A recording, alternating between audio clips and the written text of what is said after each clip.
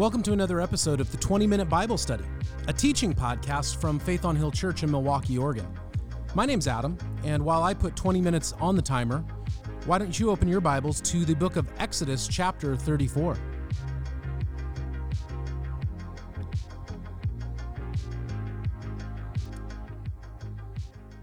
Well, God is giving people the instructions for how they are to live and operate and worship Him. And we pick up in verse 19 where God says, "The firstborn offspring of every womb belongs to me, including all the firstborn males of your livestock, whether from herd or flock. Redeem the firstborn donkey with a lamb, but if you do not redeem it, break its neck.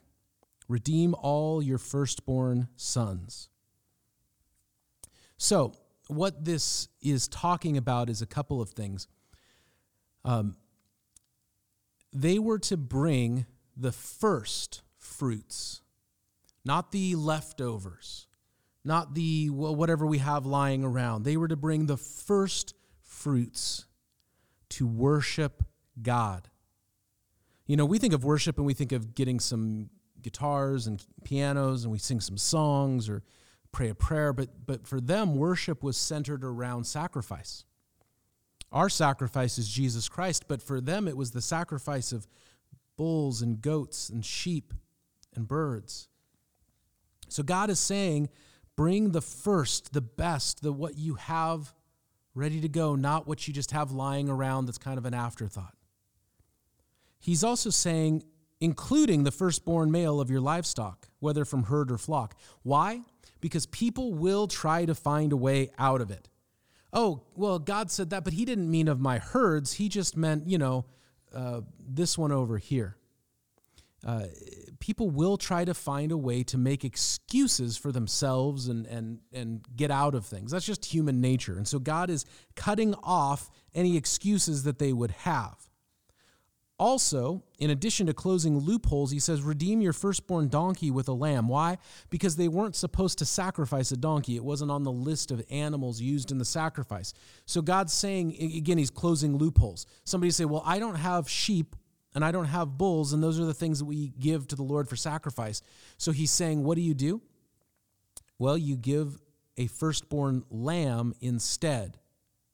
And if you don't, break the donkey's neck.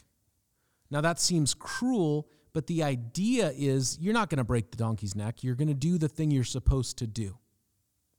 Now, we don't have any way of enforcing that people do what God has called them to do. And I'm thankful that we don't live in any kind of police state when it comes to churches. You know, there's churches you hear about I don't think they're the true church, but the Mormons, you'll hear about their elder, their pastor, going over to each person's house and checking their bank account statements to make sure that people are giving what they're supposed to be giving. And we don't do that. Why? Because it's not our business. That's between you and the Lord. But that being said, all of us have to be honest with ourselves and say, hey, nobody's going to make me do this. It really is just between me and God. And I could lie to everyone else, but God knows the truth. Now, are Christians supposed to give in this way? I don't have any goats or sheep or donkeys to give. I do believe that God has called Christians to give their best, their first fruits, not the leftovers. I think one of the main challenges Christians have is giving their time. When I schedule out my life from Sunday to Monday, or if we're honest, from Monday to Sunday, if I schedule out my life from Monday to Sunday or from the beginning of the month to the end of the month, do I give God the first? Do I make sure that there is time in my schedule for personal relationship time with God? I make sure that in the schedule of my day, Angie and I have time with no children. It's at the end of the day, but we have time. I make sure I have time with my children. We have family time. From 7 o'clock to 8 o'clock at night, generally speaking, is sacred family time. Why wouldn't I do that with Jesus? Why wouldn't I do that with Jesus? And you might say, well, Adam, you have to be at church. True, but I've always been at church. Whether I was a pastor or not, I've always been at church. And I think there's this idea that people schedule their lives in a way where God doesn't get our first fruits. Now, certainly, there's also money, and we're not the church that makes a big deal about money, but I feel really comfortable talking about it because it's in the Bible. And money is where we put our, put your money where your mouth is the saying, right? If I'm giving my first fruits to the Lord or not, and does it have to be 10%? I don't know. That's between you and the Lord. I'll tell you this, 10% is a principle I see in the scriptures. 10% is a number that's significant, but it's not going to break the bank. Do I believe that Christians always have to give? No, look, if you're in massive crippling debt, get out of debt. I think if somebody's in massive crippling debt, that the Lord would be just fine with them getting out of debt and then getting disciplined and on a place of tithing. But I would say this, even if you are in massive crippling debt, it's not crazy to at least say, I'm going to give the Lord $1. I'm not saying that, again, I'm not trying to get your money. I don't need your money. God doesn't need your money. He can do whatever he wants. But there's a principle involved. I heard the story, Bob Taylor, who owns Taylor Guitars. I own a Taylor guitar. I like Taylor guitars. But in the early days, now Taylor Guitars is one of the most successful guitar companies in the world. It's really an American business success story. But in the early days, in the 70s, he could only afford to pay himself $10 a week. But he said, I paid myself $10 so that the business got used to paying its employees. And he's made millions since, but I think there is an idea that I don't think God has any problem with somebody getting their house in order, but do I have the principle in place of giving to the Lord? Now, you might say, well, you're just trying to get money for the church. All right, fine. Give to some other church. Give to some other missions or ministry or something. Just give to the Lord. That's between you and God. I believe that giving is an act of worship. It's a way to support what God's doing here in our church family. It might surprise you to know that Angie and I tithe to the church. We give the first 10% of our income to the church. And then we look beyond that for opportunities to be generous, supporting cross-cultural ministry or different charitable things. But we do that. So that's what God's talking about. Then he says, redeem also your firstborn sons. In the culture of the people of the land of Canaan, the promised land that they were about to enter, child sacrifice was incredibly common. God did not want them to sacrifice their child. He was laying claim on them. But then he said there's a way to redeem them. Just like you could give a lamb instead of the donkey, it's the same as true for the son. You were supposed to give a lamb as a replacement for the firstborn son. You would offer a sacrifice in replacement. But the idea was that God is saying everything is mine. And I've given you everything that you have, and I want you to give back the first fruits of what I have given you so that you can acknowledge where you've gotten it, even your family, even your children. My children aren't mine, they're the Lord's. I've just been given responsibility for them. We spent a lot of time on one verse. He says, no one is to appear before me empty-handed. Again, I'm not here to tell anybody how to do giving. It's between you and the Lord. That's what it says, so that's how I live. 6 days you shall labor, but on the seventh day you shall rest. Even during plowing season and harvest you must rest. We've talked a lot about Sabbath and resting. I believe that God knows that humanity needs rest. And again, how do you schedule your time? How do you schedule your week? Is everything wall to wall and so jam-packed that you have nothing left? And so the only time you have left to rest is just a little bit of time on Sunday morning. I believe that God, I don't think we have to follow a Sabbath as in some kind of religious thing, but God has designed it in us to rest. And so it's good for humans to rest. It's good for humans to say, all right, I am going to rest and schedule time in my week to make sure that that's happening. As far as following it in some sort of religious way, I believe that Jesus is our rest and that he has satisfied the law, and I don't have to follow the old law. but I can see the principles in it, the truths in it, and say, hey, that might be something that's really good for us to follow. So we try to have rest. We call it Fun Friday. You do what you want to do. Verse 22, celebrate the festival of weeks with the first fruits of the wheat harvest and the festival of ingathering at the turn of the year. 3 times a year, all your men are to appear before the sovereign Lord, the God of Israel.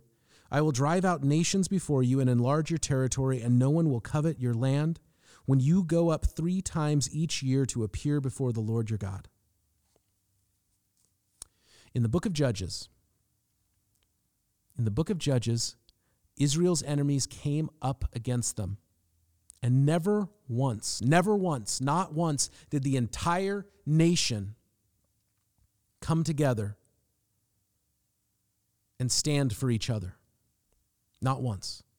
You know, we think that doing what God tells us to do is like just some spiritual thing, but there are practical reasons why God tells us to do things. You know, he says, verse 25, don't offer a blood sacrifice to me with anything containing yeast. And some of that is spiritual, but some of that's just hygiene. So many of these laws in the Old Testament law are hygienic and keeping people away from pathogens and foodborne illnesses and disease. I am convinced where it says back in chapter 32, at the end of chapter 32, and the Lord struck the people with the plague after they had worshiped the golden calf and they had this big rager. I am personally convinced that the plague that they had was some sort of communicable disease that came from the debauchery that happened that night. So we think of these things in really big spiritual terms, but they're just often practical terms.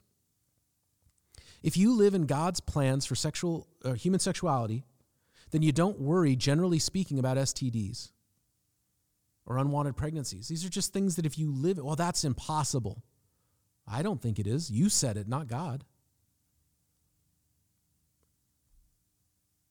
The same is true here with, like, he says, I want all of the guys to get together 3 times a year. You know, I'm pretty sure they weren't doing this when it came to the time of the judges. Because if you know people, if you get together 3 times a year with somebody, then when they need help, chances are you're coming to help them because you know them and you have a relationship with them. It's amazing how many people don't want to have relationship with the people in the church, and then when trials come and crisis comes, they say, hey, here, help me. And it's like, we'd love to help you, but we don't know who you are. Like, can you catch us up to speed? No, I need help right now. And you understand, I'm not saying like if somebody comes into the church bleeding, we're not going to go, oh, well, we need to get to know you first. But in a bigger sense, crisis comes and then people are looking around and they have no support system built up around them. God's trying to build up a relational connection because that's how he's designed people. He wanted his people to have a relational connection with each other. One of the things that I really do believe has been a challenge for our family of churches is that we have lost a relational connection, that people in our church have never met people at our church in Salem or people at our church in East Vancouver. And I don't know, got to ask the Lord, how do we fix that? But there is something to that. God wanted them to connect with each other. And I'm pretty sure, as I read the book of Judges, they weren't doing this. And then when their enemies came and it was time to rally the troops, never once did the people of Judah come out to help the tribe of Dan. Never once did the tribe of Simeon come out to help the tribe of Manasseh. Never once did the tribe of Benjamin go and help the tribe of Reuben or Gad. Because they didn't know each other. They were disconnected. Verse 25, do not offer a blood sacrifice to me along with anything containing yeast. Do not let the sacrifice from the Passover festival remain until morning. So there's 3 things: no blood, no yeast, and don't let it just sit out there. What's going on there? God is, aside from the health and sanitary reasons of no blood offerings, God is saying, you're not going to worship me like the people around you worship their false gods. I'm going to show you how to worship me in truth. Yeast is a picture of sin, and that's one of the reasons why we go with unleavened bread in the communion. Not that if you've ever had a big loaf of bread that obviously had yeast in it, that you've been sinning or something, but we recognize the symbol that Jesus took the bread and he broke it. He said, take and eat. This is my body broken for you. that his body had no sin, and that this bread represents Jesus' perfect sacrifice. So God's saying, hey, you're not going to worship me like the world worships their false gods. You're not going to come to me with sin, because I'm going to remove your sin. And then finally, he says, don't treat it passively. Like what he's basically saying is you take the ram and you sacrifice it on the Passover, and then what happens? You just leave it out till the morning, and then somebody comes and takes care of it like it's no big deal. He's saying, I want you to treat this as if it's important, because it is. And then he says, bring the best first fruits of your soil to the house of the Lord. So he's saying, your harvests, your wheat, your grain, your fruit, they're supposed to be this ingathering to the house of the Lord. And then we come to one of the weirdest and often misunderstood verses of the Bible. Do not cook a young goat in its mother's milk. And if you've ever known somebody who is an observant kosher Jew, you'll know that they might have two refrigerators, one for the meat and one for the milk. You know, you can't have a cheeseburger. Why? Because there is the chance that the milk that made the cheese is from the mother of the cow that the burger came from. Do not cook a young goat in its mother's milk. I believe that what this is talking about is, I read scholars. I'm not an expert in ancient worship customs, but I can read the guys who are.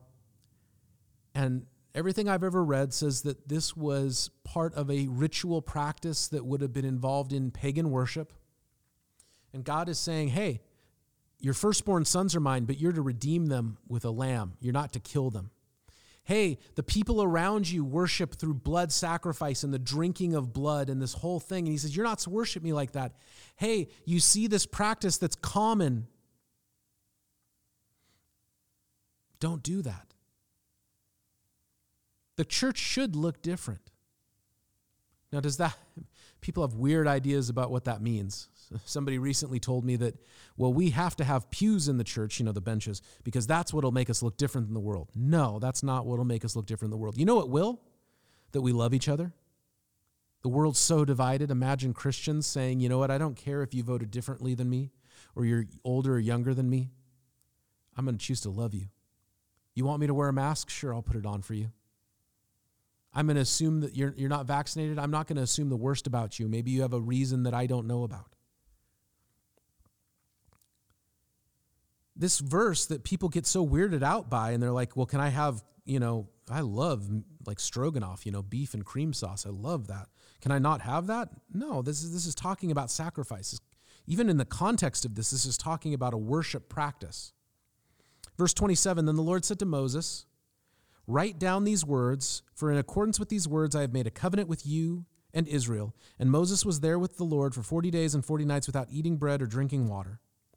And he wrote on the tablet the words of the covenants, the 10 commandments. So this is the writing of the 10 commandments, the giving of the law. And then Moses will go back down. Verse 29, when Moses came down from Mount Sinai with the 2 tablets of the covenant law in his hands, he was not aware that his face was radiant because he had spoken with the Lord. When Aaron and all the Israelites saw Moses, his face was radiant, and they were afraid to come near him. And Moses called to them. So Aaron and all the leaders of the community came back to them, and he spoke to them. And afterwards, all the Israelites came near to him, and he gave them the commands of the Lord had given him on Mount Sinai. And when Moses finished speaking to him, he put a veil over his face. And whenever he entered the Lord's presence to speak with him, he removed the veil until he came out. But when he came out, he told the Israelites what he had been commanded, and they saw that his face was radiant. Then Moses put the veil back over his face until he went to speak with the Lord. That's a weird story too. So there was some sort of physical effect on Moses from spending that much time in the presence of God. It's unique. It's not normative anywhere in Scripture. So I don't worry about trying to replicate it. But I know this, that if I want to be different from the world, if I want to live in this difference that we see God talking about in these verses here, it's found not in having pews or using hymnals.